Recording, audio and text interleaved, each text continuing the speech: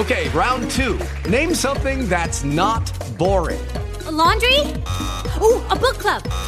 Computer solitaire, huh? Ah, oh, sorry, we were looking for Chumba Casino. That's right, ChumbaCasino.com has over 100 casino-style games. Join today and play for free for your chance to redeem some serious prizes. ChumbaCasino.com. No purchase necessary. Void where prohibited by law. 18+ terms and conditions apply. See website for details. Everything is a mental game, so stay attentive. We're talking about the drug cartel, but from a whole new perspective. Break it down with some intelligence, psychology and criminology. This is not for the faint of heart, yeah, this is narcology. A look inside the culture, the ideas and the minds of the lawless. Stay alert, gotta be cautious. Keep it down, they might hear you talking.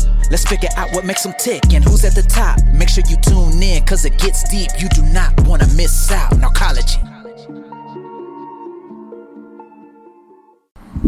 Welcome back, everybody.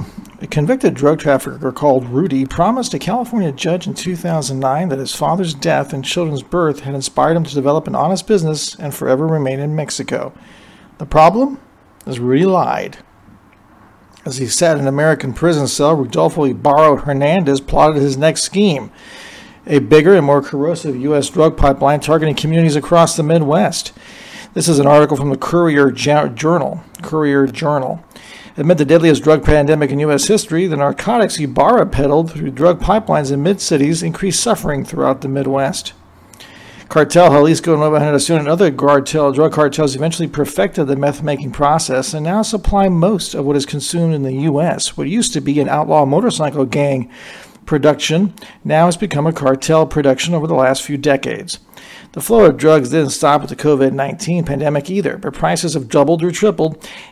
Agents of SIF and the DEA. Ibarra and Guzman, for example, began charging drug distributors about $6,000 instead of $2,500 for a pound of meth. During a 2-year investigation spanning several states, federal agents in the Evansville-Vanderburgh County Joint Task Force recovered more than 120 pounds of methamphetamine, 500 oxycodone pills, 345 grams of heroin, and 769 grams of fentanyl powder. Investigators also intercepted one of the drugs that scares police the most, 114 fentanyl pills dyed and stamped to mimic much less lethal prescription painkillers, sometimes killing users unaware of the danger. Ibarra was a small-time dealer in the San Diego area, but agents say he graduated to running a network from 2017 to 2020 that carted millions of dollars in cartel drugs. That's in sharp contrast to what he promised to a U.S. judge a few years back. He had written an emotional letter that persuaded a federal judge to lessen his prison sentence for sneaking back in the U.S. illegally to fewer than 4 years. In return, Ibarra, then age 37, vowed to the judge, "I will prove for this to be my last time to have broken any law, and this to be the last time I step into the U.S. All I want is a normal and quiet life." Prosecutors had lobbied for more time, noting in court documents that Ibarra had 4 convictions for dealing drugs and 1 for running a chop shop. But in court motions, Ibarra's attorneys wrote that he was born in Tijuana but grew up in San Diego, where several of his relatives lived. He tried to grow an illegal drug business but kept getting caught.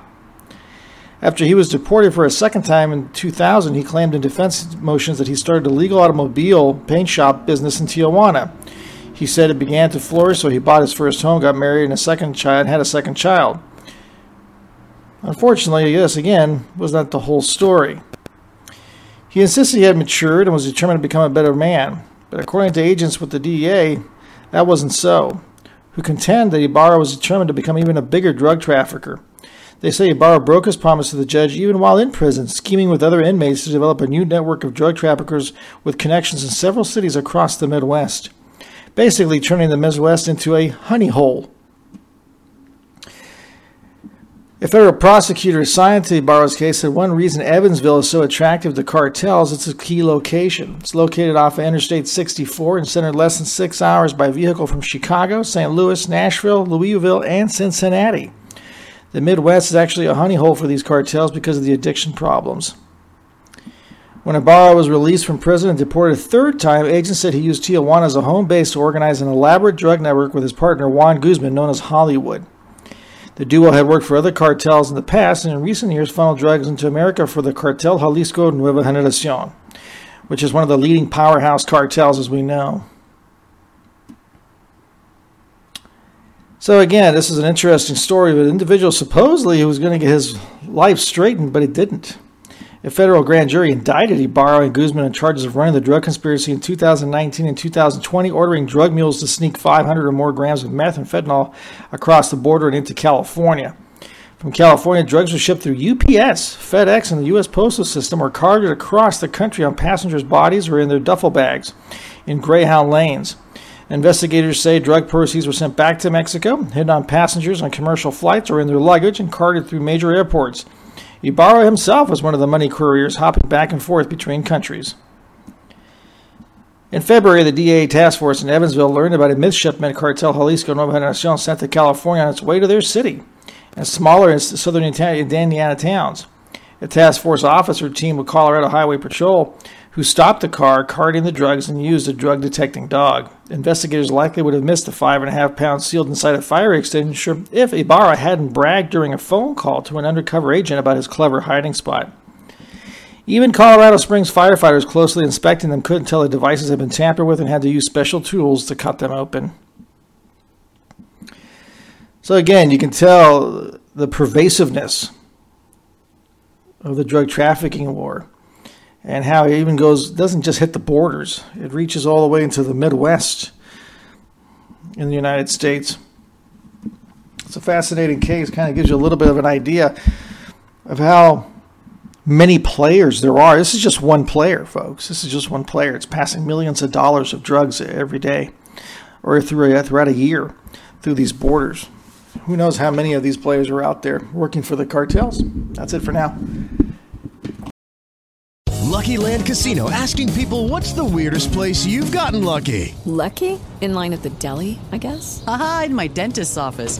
More than once, actually. Do I have to say? Yes, you do. In the car before my kids' PTA meeting. Really? Yes. Excuse me, what's the weirdest place you've gotten lucky? I never win and tell. Well, there you have it. You can get lucky anywhere, playing at LuckyLandSlots.com. Play for free right now. Are you feeling lucky? No purchase necessary. Void where prohibited by law. 18+. Terms and conditions apply. See website for details.